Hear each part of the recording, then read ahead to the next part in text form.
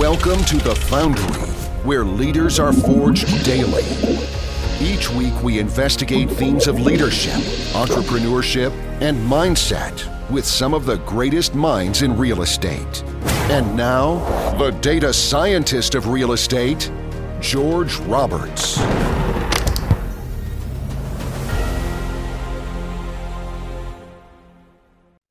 Welcome back, Foundery family. I want to thank you for your viewership and listenership. You have helped this podcast become what it is today. Without you, there is no podcast.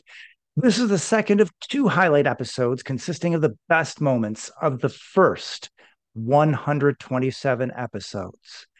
We will resume our regularly scheduled programming on Monday. Enjoy. Catch you on the flip side. It does frighten me a little bit when people say just jump in.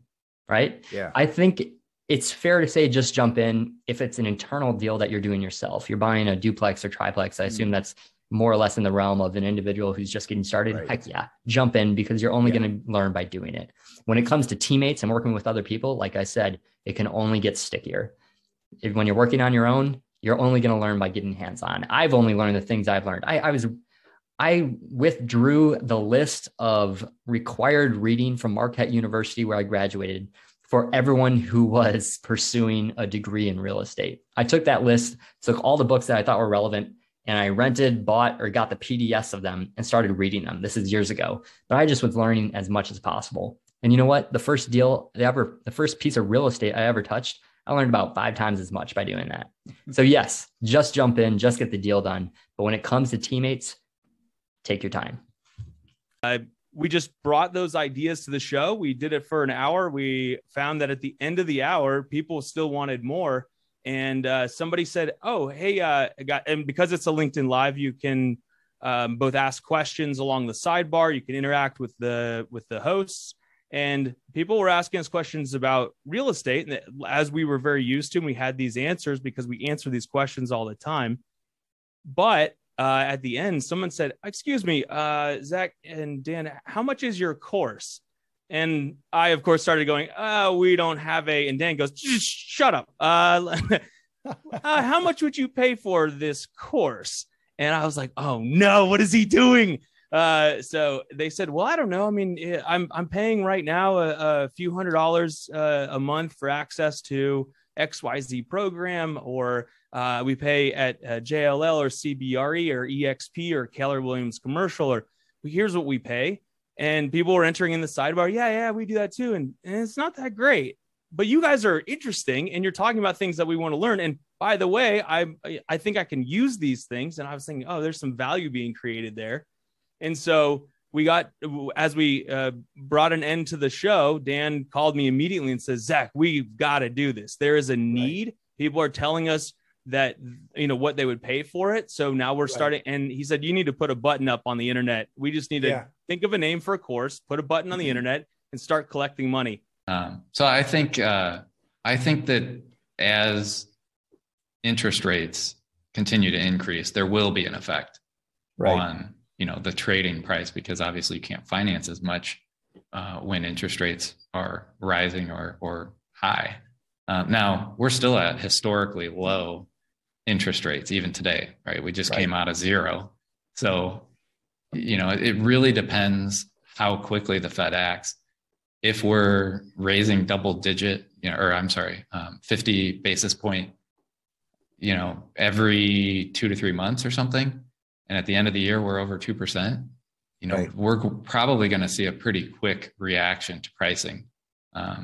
Is it going to be massive downward? I don't think so, because there's just so much capital out there competing for investments that there may be other ways that these properties get financed, less debt, more equity, that sort of thing, which may be a good thing in reality.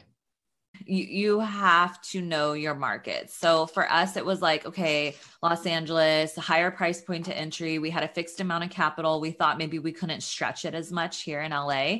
So we were naturally seeking out different markets, doing a lot of research and studying. So when we're going and evaluating a market, we're looking at population trends, growth, rent growth, just overall expansion of the city, jobs, like what industries are moving in there, tenant laws, landlord laws, vacancy rates. So we're going out and doing so much research when we're trying to establish ourselves in a market. We're calling brokers, talking to them about what they see going on, property managers, because when you're investing out of state, you have to build a whole team over there.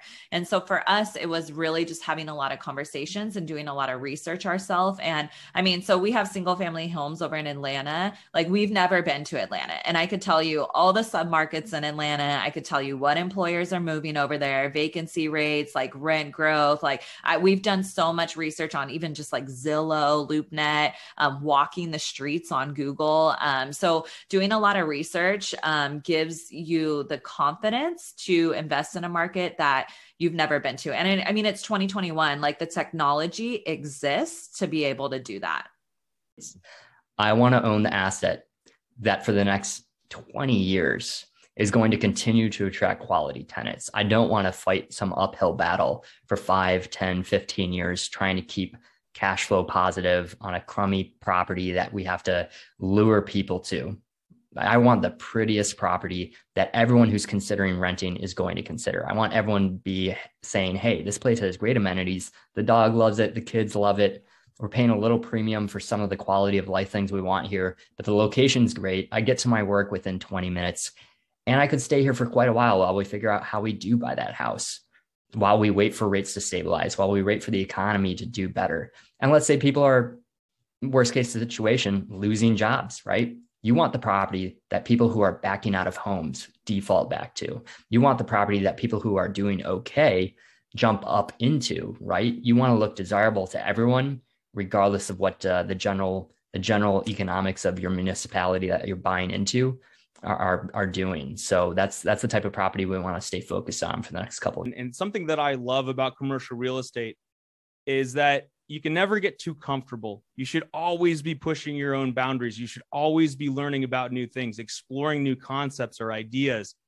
One of those was franchising. I didn't know anything about franchising before I got into the QSR. So quick service restaurant. I would say it's a sort of an elite term maybe for fast food, because it encompasses almost everything. Some people think of McDonald's, and I've been guilty of saying this. A lot of people do say, oh, I don't remember the last time I ate McDonald's, or I don't like McDonald's, but then they have the equal number of calories in a Chipotle or something. So fast food restaurants like to differentiate themselves based on many factors, relatability, right? So everybody's been in an airport and said, oh, I only have a few minutes. I could go with the salad, which I should go with, but also I really like Big Macs. So we all have that the identification with QSR, fast food restaurants. And these QSRs are trying to get onto high volume per day or vehicle per day corners. That a main and main would be sort of if you think of a small town, it would be where all of the streets intersect in the center. But it is nice to see when people call you out of the blue, or somebody signs up on your website that you've never heard of. Those are reinforcing, that this effort works. Right. Yeah, and it took me a long time to understand that marketing was an important part. I'm very introverted. I like to be in spreadsheets and look at, cash flow models and look at returns. I always thought that, if the dollars were there and the returns were on the paper, people would just flock. And that's really not the case, because they don't know about you unless you're out there talking about what you do, and really gaining that rapport with people, so they know who you are, know what you do, and they get invested in what your view is and your vision.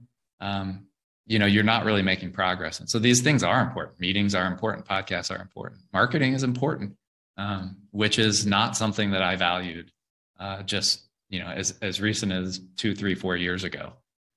So this was a major learning on my part, is to get out there and be confident and speak to your value and truth to other people. And you're not going to be everything to everyone. You're not going to resonate with everyone, but there are people like you, and those people like to hear what you have to say. Right. And I love thing was taking responsibility about everything that happens to me in my life, right? Whether it's my relationships, whether it's our business, whether it's, me driving down the street and getting hit by a car. It's taking responsibility about absolutely everything and knowing that there's something that I could have done to change that situation or to, make it better. And the reason that that's really important for me, George, is because when you don't give up the power of what happens to you to others, then you are the only one responsible, right, for your life. And that means that if it's amazing, it's up to you and it's thanks to you. If it's not amazing, it's up to you. So that means that you always have control and can always change something in your life to make it better. So I would say that's the biggest thing, taking responsibility about absolutely everything and not blaming others or being a victim to the world.